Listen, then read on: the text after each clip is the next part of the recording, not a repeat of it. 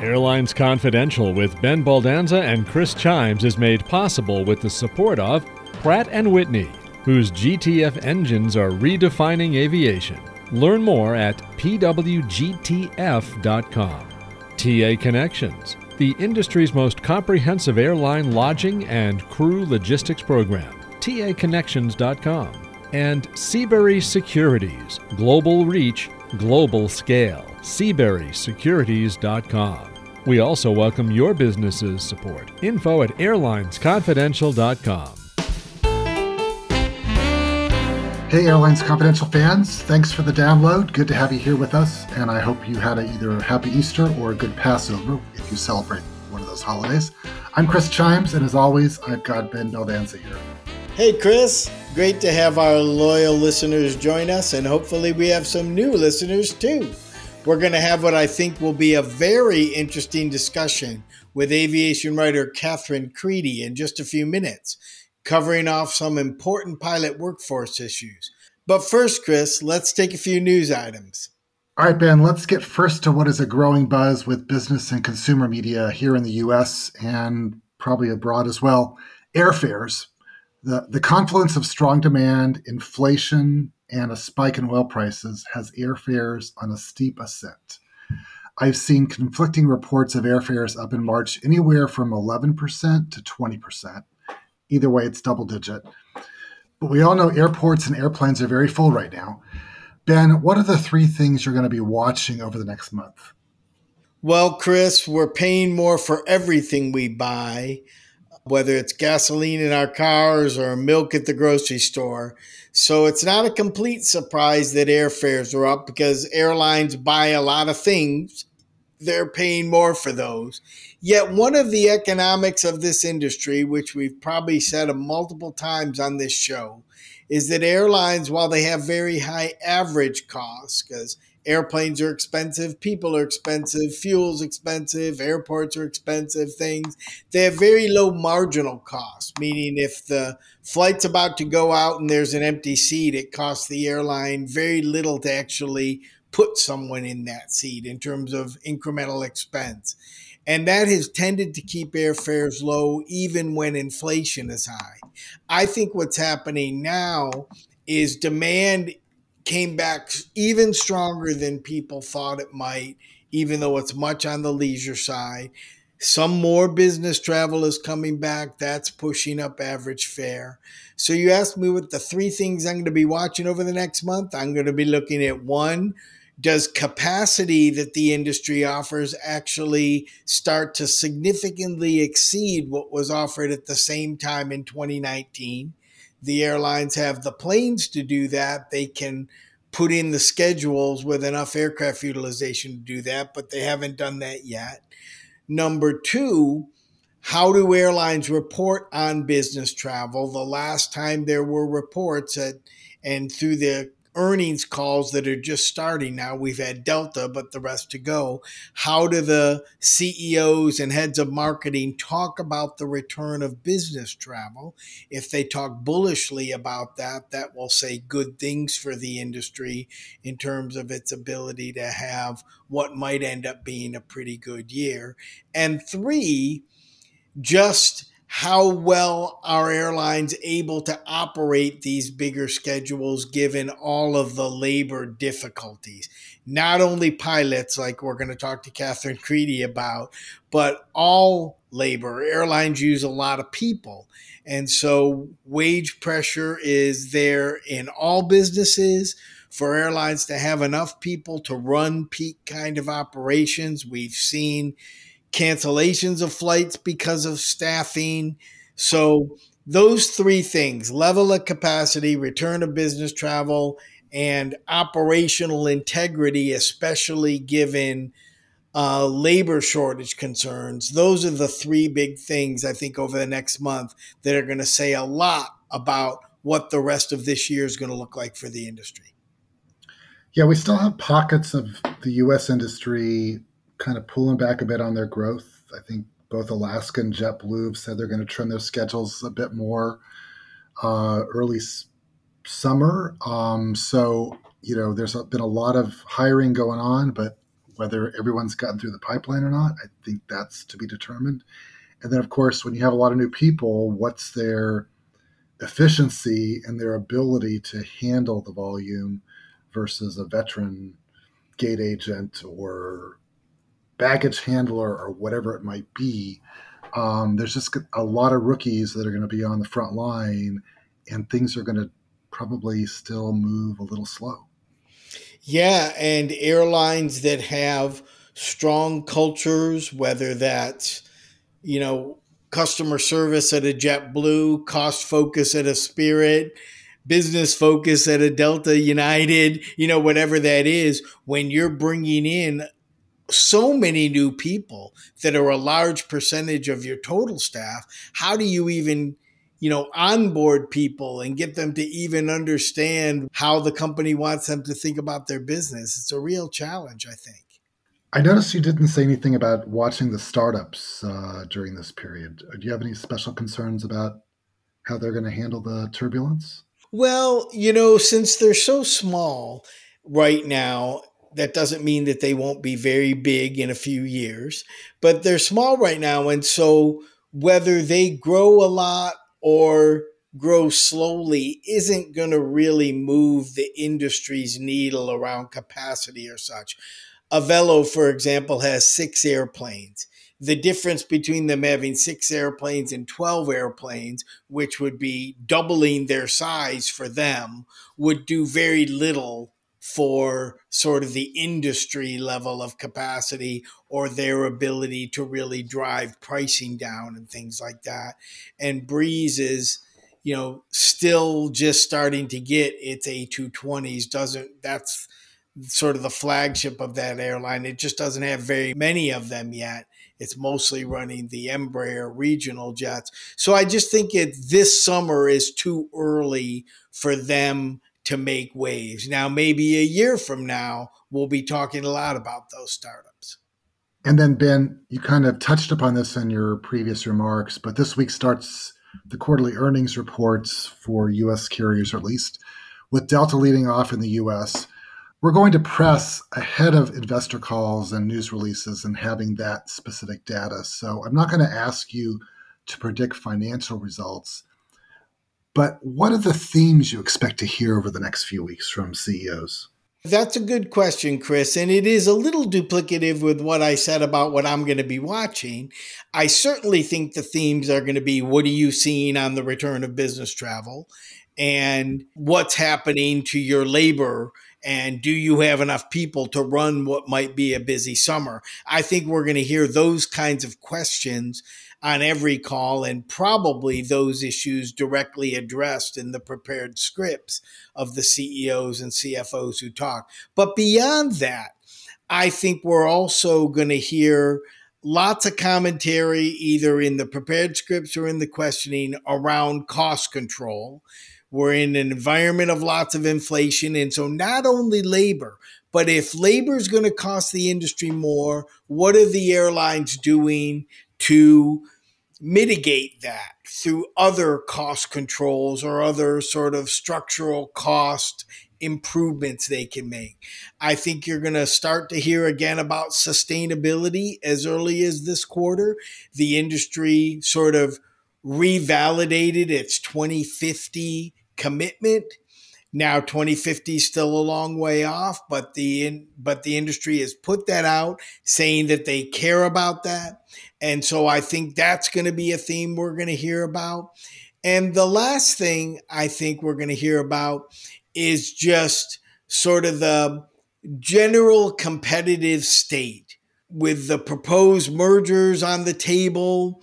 And with things like that, I don't doubt if airlines will be getting questions about how will you compete if these airlines get together, or if you're one of these airlines, how do you plan to compete if you win or lose, or things like that. So I think those are all the kind of themes that we're going to hear about. I think it's going to be a very interesting quarter. You asked me not to predict financial results, so I won't do it by carrier, but I'd be surprised if any of the big names in the U.S. make money, because there just hasn't been enough rate yet to cover the cost of capital in the business.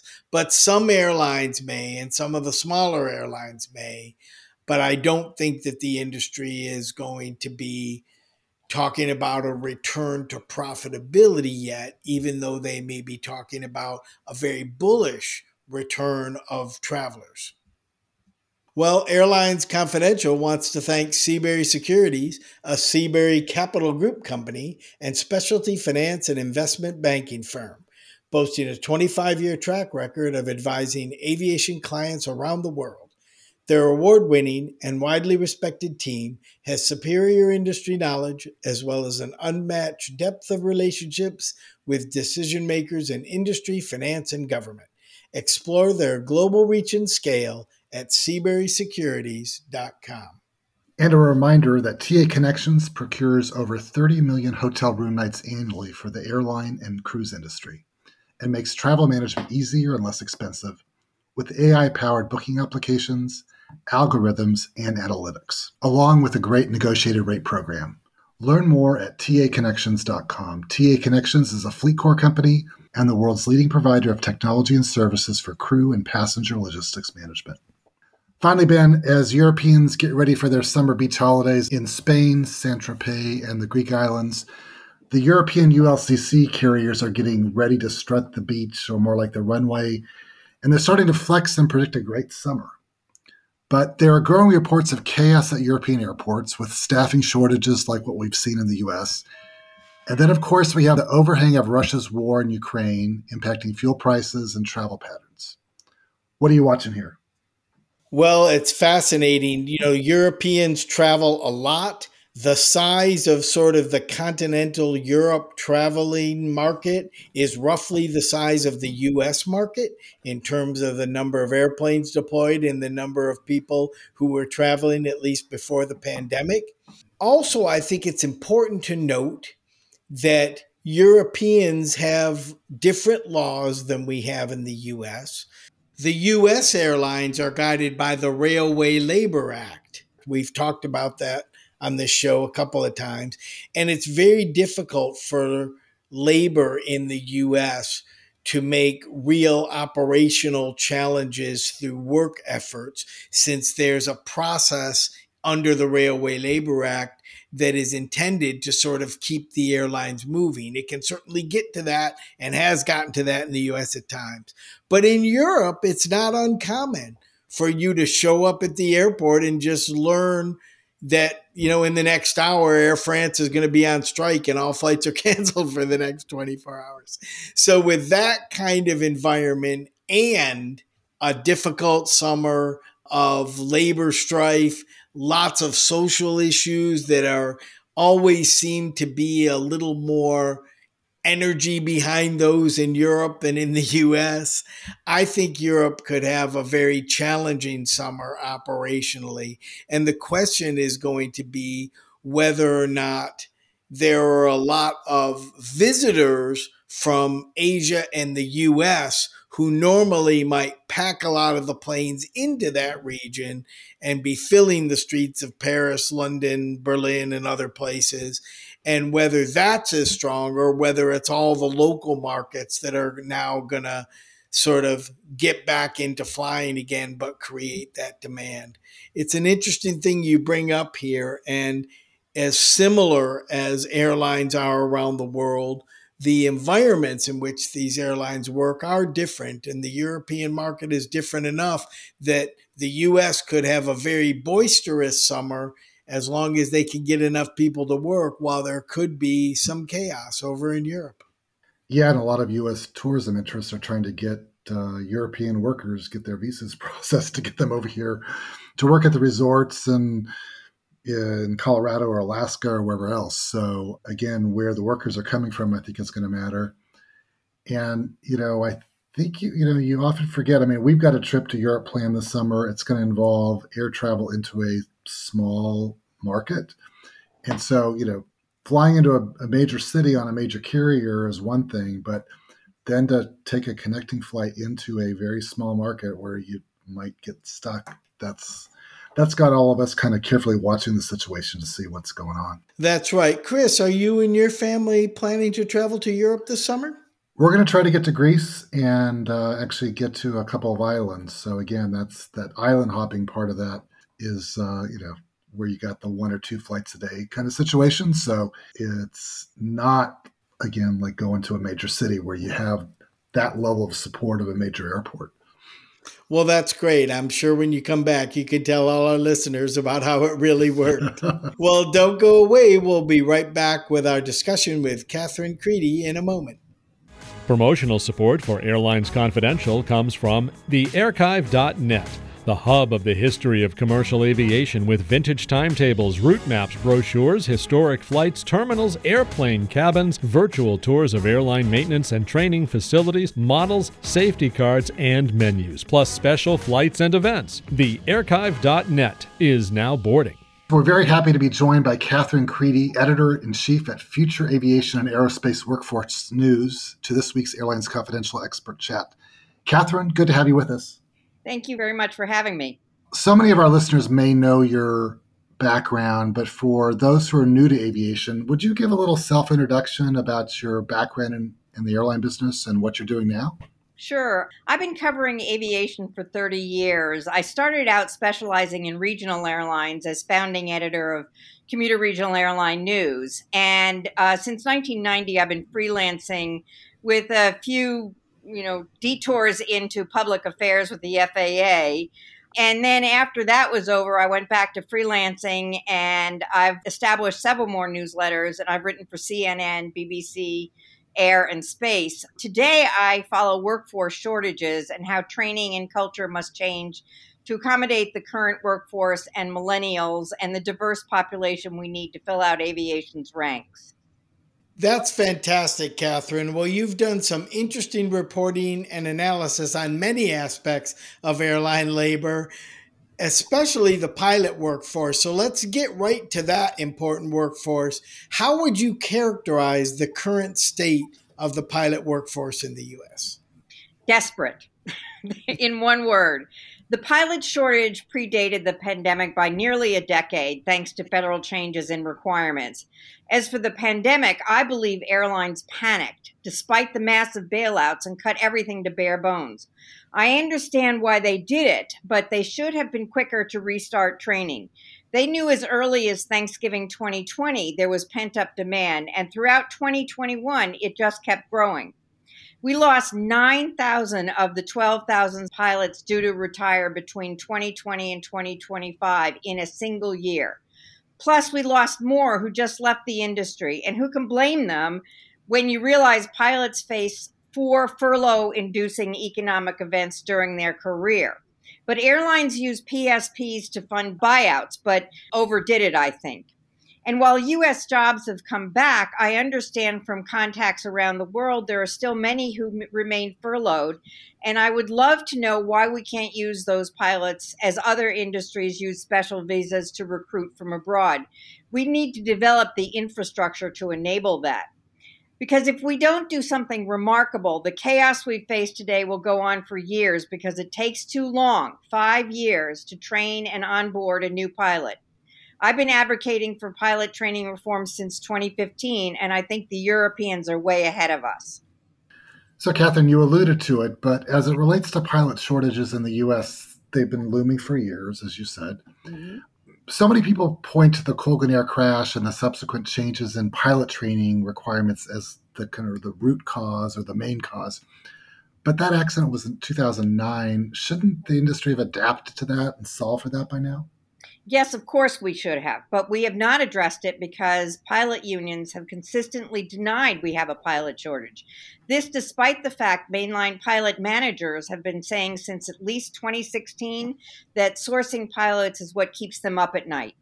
We've had a shortage for nearly a decade, but with the singular exception of JetBlue, it was only a few years ago mainlines began building their training infrastructure by founding cadet academies, partnering with vetted flight schools, and working with flight schools to teach the airline way. Unions denied the shortage, calling it a pay shortage, and despite double-digit increases in pilot pay at regionals, they still say this. The regional invests $100,000 in bringing a pilot on board with bonuses and training. I think the new 1,500-hour rule was detrimental to safety, according to the Flight Safety Foundation in studies. And to their credit, regionals stepped up by increasing the training footprint from 10 to 15 sessions because they saw the discipline and professionalism pilots learned in flight school seriously eroding as they drilled holes in the sky. But no one is advocating for eliminating that rule, which I think is a shame. I think we need to stop listening to the unions and the airlines. We need to start listening to the safety experts. I think we need to reform all pilot training. It interests me that in 2017, 5 years ago, the Air Force reformed training and then Secretary Heather Wilson saying it produced better pilots with shortened training. We need to study this. You know, what you're saying is fascinating, Catherine. I like your idea of special visas for furloughed foreign pilots, even if it's a temporary stopgap. I agree with you that the 1,500-hour rule needs to be revised. And David Grizzle, who's been on the podcast before, believes that it's unlikely that that rule is going to change, but that the FAA may be open to exceptions for a number of things, almost the way drone activity got going. So beyond maybe changing that rule and hiring foreign pilots, are there any other specific things you can think we need to do to solve the shortage? Oh, too many to mention, but let me try because there are so many things we could be doing that we are not doing. We need to reform training. We need to develop funding sources. And everybody agrees on that. And despite what unions will tell you, we cannot spend our way out of the pilot shortage with bonuses or higher pay. That only poaches pilots who are already qualified. We must create more pilots, and taking 5 years won't cut it. Creating a pilot shortage has seriously backfired because it has stunted the growth of revenues and networks of major airline and increased pressure for automation. We have to diversify recruiting because there are not enough white males to fill the ranks we need. We need to recruit from all minority populations, Black, Latino, women, LGBTQ, the whole lot. And pilots need to stop whining about their careers and start talking about what they love. And if there are things they hate about their jobs, change it. I know that sounds naive, but we must do it anyway. I'm talking about work rules because millennials are not satisfied with the status quo work-life balance in the aviation industry. I know unions make it hard, but they are part of the problem as reflected in their reluctance to change work rules for women pilots. Women have been advocating for changes for decades, not because they want special privileges, but because it is a safety issue. Because they want a better family life balance, because we still, unfortunately, live in a society where they are the primary caregivers. Well, if society wants to keep it that way, it needs to accommodate that with more than a one-size-fits-all solution. Frankly, in my position, I think we need to change society, not women. Several years ago, ALPA actually polled its members and found male pilots want the same thing female pilots do. But I haven't seen the needle move yet. We already know culture is a huge problem within the pilot ranks, and studies show this has a detrimental impact on safety and CRM. And in management, the recent Women in Aviation Advisory Board report was an eye-opener even for those with good diversity records. WIAB cited culture as the overriding issue and is not just the perception of the old boys network, but the reality they find once they join the industry. So, Catherine, I don't want you to hold back anymore, okay? See, I've been writing on this and thinking about this very deeply for a very long time. I hadn't picked up on that until you just said that. I'm just teasing you. I know. So, do you think this shortage is going to bring, permanent structural changes or just temporary ones? I mean, you talk about diversity that needs to be a permanent change, but let's get granular, the impact on regional airlines, for example, service to small communities. What's your view on that as these things all change? Well, I think service to small communities has already happened. I think even that issue is unclear. I want to know what airport the majority of travelers use, not just that they have an option of a local airport. What is the reality? It may be that passengers have already abandoned small communities because if they drive an hour or a little more, they may get more selections for destinations and fares. The West is a different story, I know. But in the East, if they drive an hour, they can fly nonstop to their destination. And that's what I do. I could fly out of Melbourne, Florida, but that means connecting in Charlotte or Atlanta and higher fares. It will be up to the majors to change that equation, not the regionals. And people will drive an hour or more for the cheaper fares and more destination choices. And perhaps it's for the airlines to provide more choices at local airports, growing them, but I'm not holding my breath. Well, Catherine, do you think consolidation in the regional space might help them deal with this better, or would that just complicate things? No, I don't think it will help them deal with it better because we've already seen massive consolidation in the regional space, largely as the result of majors not renewing contracts, and those regionals have gone out of business for the most part. You had ASA, ExpressJet, Transstates. You have the largest regionals owned by their majors, Piedmont and PSA, for instance. Then you have large regionals who are independently owned, but who, as one airline president put it years ago, are just seat production factories, not airlines. Then you have the EAS carriers who are subsidized. And my question goes back to what I was saying before, is how much is that subsidization worth it if passengers have already abandoned the hub and spoke model for other communications methods and hubs? So we have a very cloudy picture, and it's a picture that I think is not a good one for the regional airlines. We'll be right back with Catherine Creedy in a moment, but we want to remind you that this week's show is brought to you by Pratt & Whitney, a world leader in aircraft engines, helicopter engines, and APUs. The Pratt & Whitney GTF engine is delivering industry-leading sustainability, mature dispatch reliability, and world-class operating costs. Now with the GTF Advantage engine for the Airbus A320neo family, the best is getting even better. Learn more at pwgtf.com/advantage. So we've been talking on this show about United's efforts to upgauge their regional service with mainline flying and how that's going to have a ripple effect on their regional relationships. What if Delta and American do the same thing? And like you said, you start eliminating service to these marginal airports or feeder airports. What becomes of the regional industry? Well, I actually see this as a reality, and the regional industry will shrink more than it already has. We've already lost over 200 points on the regional maps. But I think that the advent of the A220 is a game changer in this respect. I think it offers the economics where mainline pilots could be flying the routes regionals are now flying. For instance, we think of SkyWest Airlines as a regional airline, but it is not. It goes from coast to coast. Its routes are much more the traditional mainline routes than they are regional routes. But I also see on the upside a tremendous opportunity to create actual regional transport by developing intra-regional service, connecting communities of interest within regions who must now go over a hub to get within the same region. Hubs are not for passenger convenience.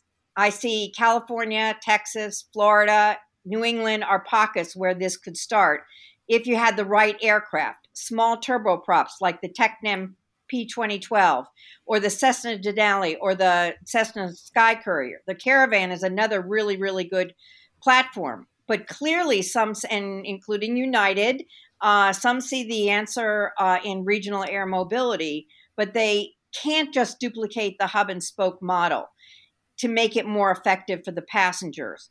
I see regional air mobility as something of intra-regional transport plus getting people to the hub. Catherine, you mentioned culture in the pilot workforce, and a key to getting more women is a culture thing. You've done some analysis as part of the Women in Aviation Advisory Board with a report that concludes that culture is a hurdle, almost a disincentive to diversity. Can you talk about that report and more things that report revealed?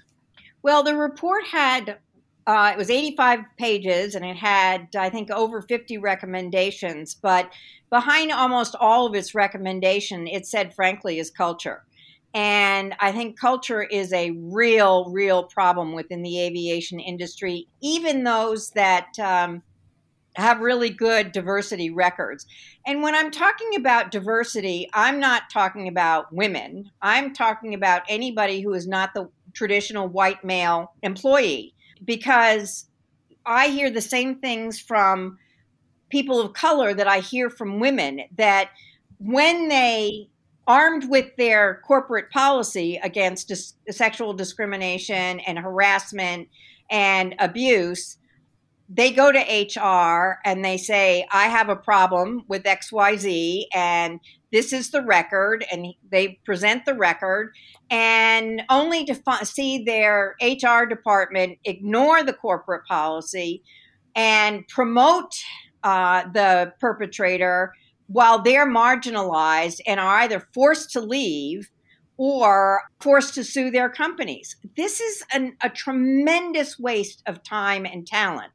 So I feel that number one on the agenda, even for those companies like Alaska Airlines or JetBlue, who have tremendously diverse executive suites, they need to assess what they do when the rubber hits the road, assess what they do when an employee comes and say they are facing a toxic workplace.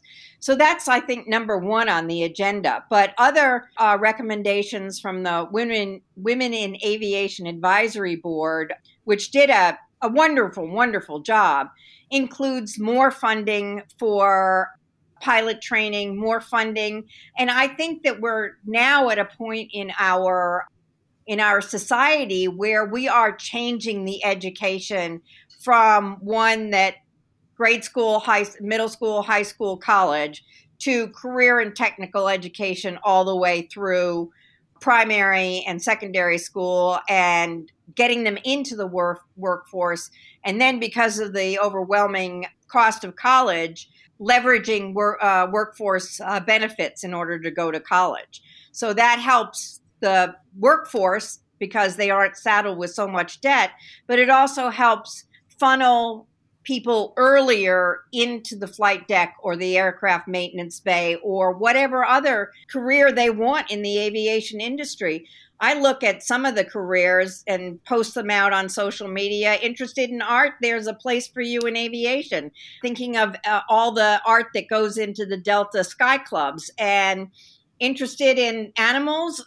There's a place for you in aviation. Thinking of FedEx and UPS both have divisions that handle animal transport. So no matter what people have in, as their love that they want to pursue, there's a place for them in aviation.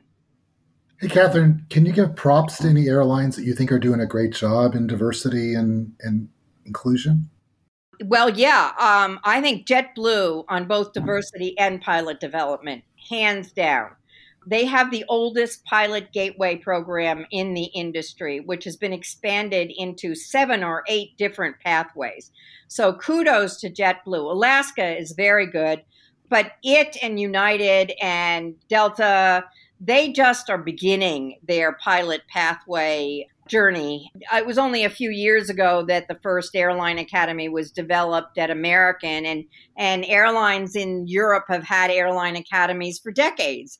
So we're very much behind the power curve on that. But that's a good start. And the airlines are putting their money where their mouths are, because bonuses being offered today help pay for pilot training. $150,000 to $250,000. That's a college education with flight training. Alaska has been focused on diversity for many years. And if you look at my list of women executives in aviation and aerospace, the main lines have a lot of women executives.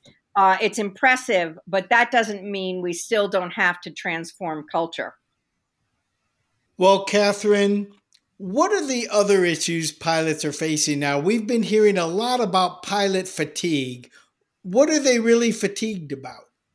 Well, I think they're flying much more than they are used to flying because of the pilot shortage. And they're being used for other duties besides flying. For instance, the American Allied Pilots Association is suing the company over training issues because of the lack of instructors and poaching pilots for that task. Alaska has not had a contract in, I think, 3 years.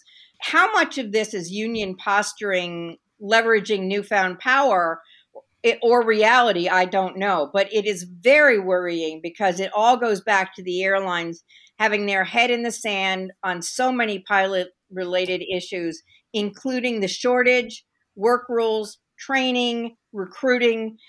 The airlines have just been absent without leave on all of these issues. And I think for the airlines, no matter who they are, whether it's United or Alaska, it is a real indictment that many of these diversity programs did not happen until 2021, when Alaska and United, for instance, began touting their wanting to work with historically Black colleges and universities. We've had a looming pilot shortage every decade for what, I think, 30 years, but we've always dodged the bullet because of recessions and 9/11. For that reason, I put it down to poor management. Well, Catherine, before we let you go, I've got to ask you one more question. United made some news this week, putting out what they're calling the United Next plan, which seems to me to be a sort of big framing of the fact that they're taking delivery of 500 airplanes over the next 5 years, basically an average of 2 a week for the next 5 years. Mm-hmm. In their discussion of this plan, they specifically say one of the challenges will be finding the pilots to fly all these planes. Do you think they have a chance at that kind of growth rate? No, I don't. I think that's not unless we change pilot training. Not unless we change immigration.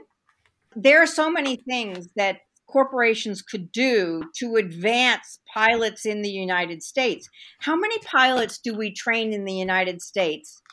They get their 200 to 500 hours. They can't fly here, but they go home to Emirates and they are in the right seat of the flight deck.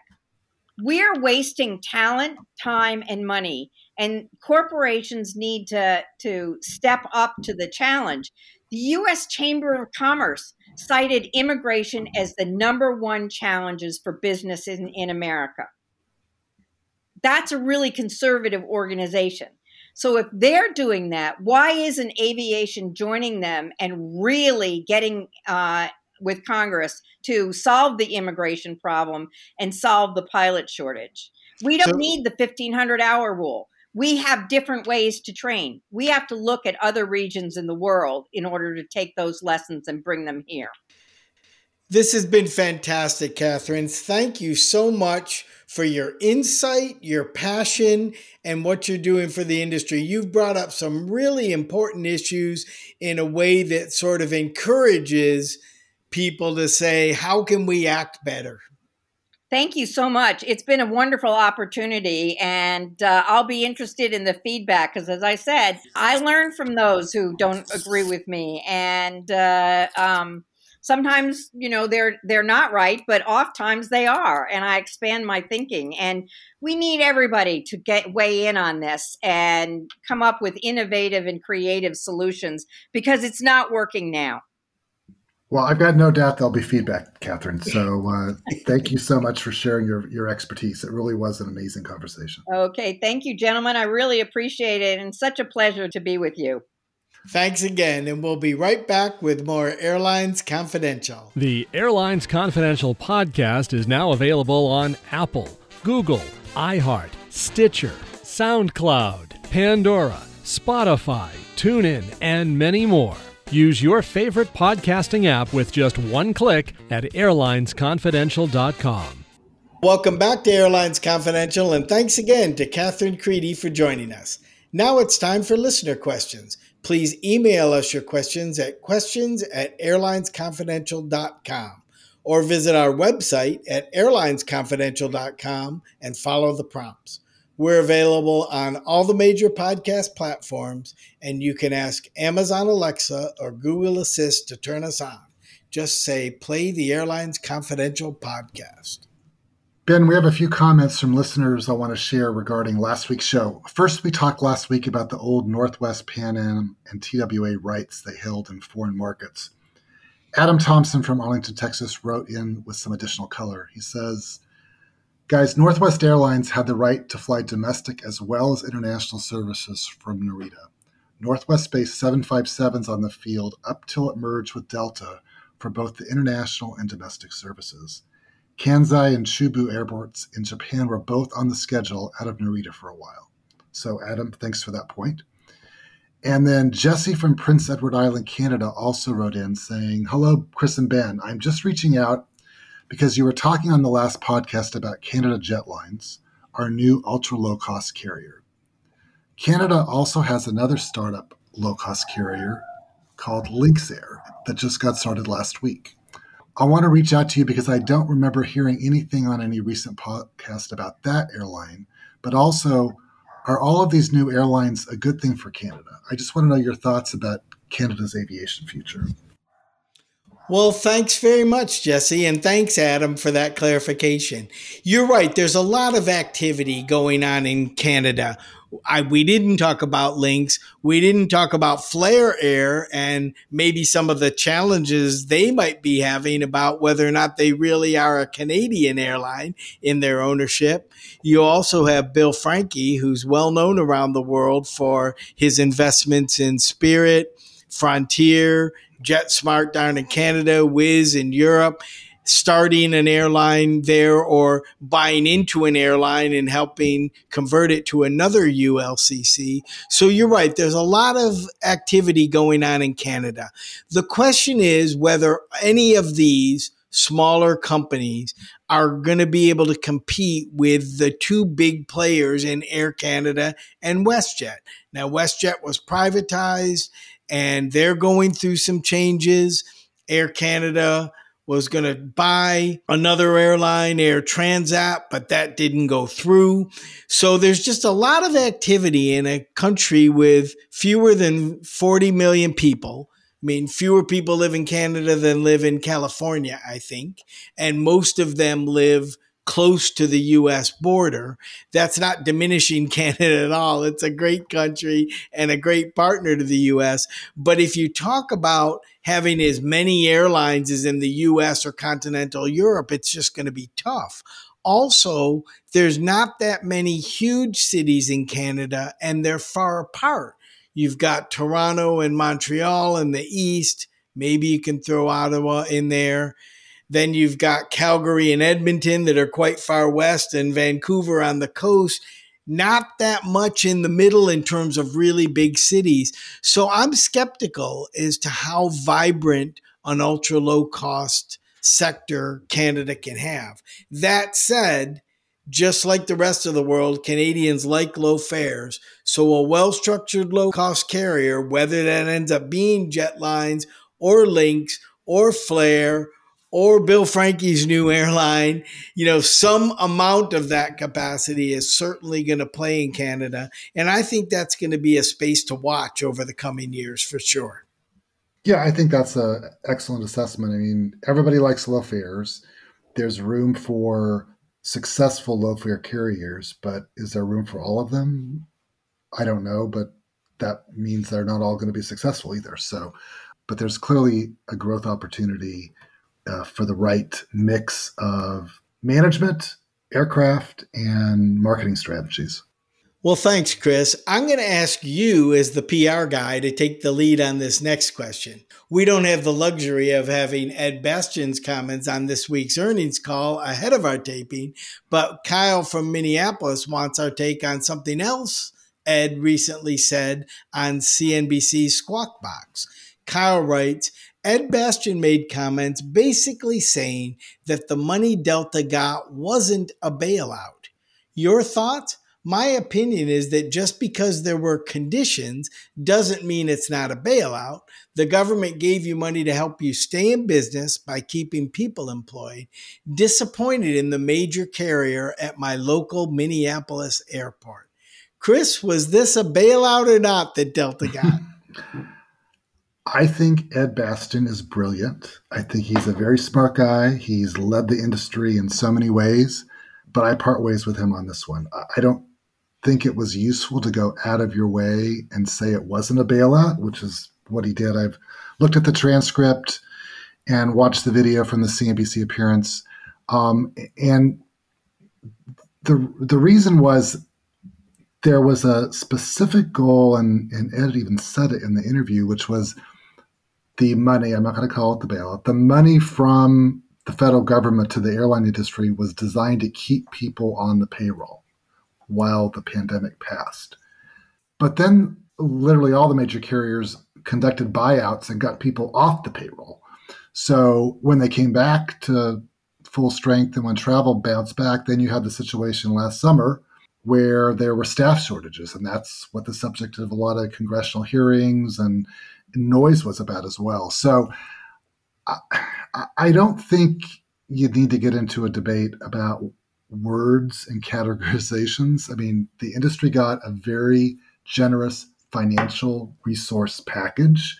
Whether you call it a bailout or not, I guess that's semantics, but they got the same kind of support after 9/11 that other industries didn't get. And the same thing happened here where the airline industry was specifically called out for additional support where other sectors had to apply for loans and the like. So, I don't think this was all that useful, but, I guess they're trying to convince somebody that it wasn't a bailout, if maybe to convince themselves. I'm not sure, but I personally wouldn't have gone there. That's a great answer, Chris. And that's why you're good at your job, because I don't think if you were the head of PR at Delta, you'd have wanted Ed Bastian to say that. I think you're exactly right. If it looks and talks and quacks like a duck, it's a duck. And the airline industry got a lot of money. To say it didn't get a bailout almost suggests, now I watched this segment and Ed Bastian did not say this, but the implication was like, we didn't get anything special or we weren't treated specially. And everybody just knows that's not the case. Like the better answer would be to say, we appreciate that taxpayers and the government kept this industry going at a time we needed it. Now the way we're giving back is blah, blah, blah, something like that. Yeah, I had this image of that old Snickers commercial where somebody runs across and tackles Betty White. I was like, stop, don't stop saying this. So anyway, look, I'm sure there's a story behind the story. We're not privy to it. Ed Bastian doesn't really care what I think. Maybe he doesn't care what you think either. So they're going to say what they're going to say, but I would never recommended it. Let's leave it at that.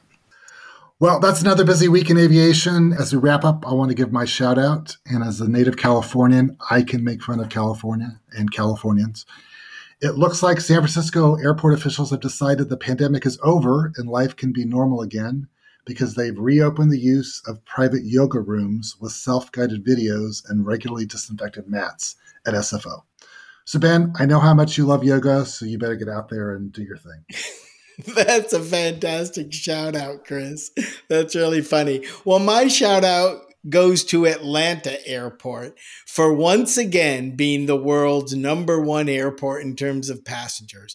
I think that's great in that the hubbing airport at Atlanta, Delta, was not one of the carriers that was particularly aggressive during the pandemic about keeping capacity high. So the fact that Atlanta has now displaced what was Dubai or Dallas or others and is back where it has been much of its life as the #1 airport is great. And especially what that says about U.S. traffic to fun places like Florida, which Atlanta carries a lot of, and things like that. So go Atlanta. Well, thanks again for listening this week. We'll see you back here next week. And thanks again to Catherine Creedy. We'll see you all next week. This podcast is produced by Mass Media. Info@massmedia.net.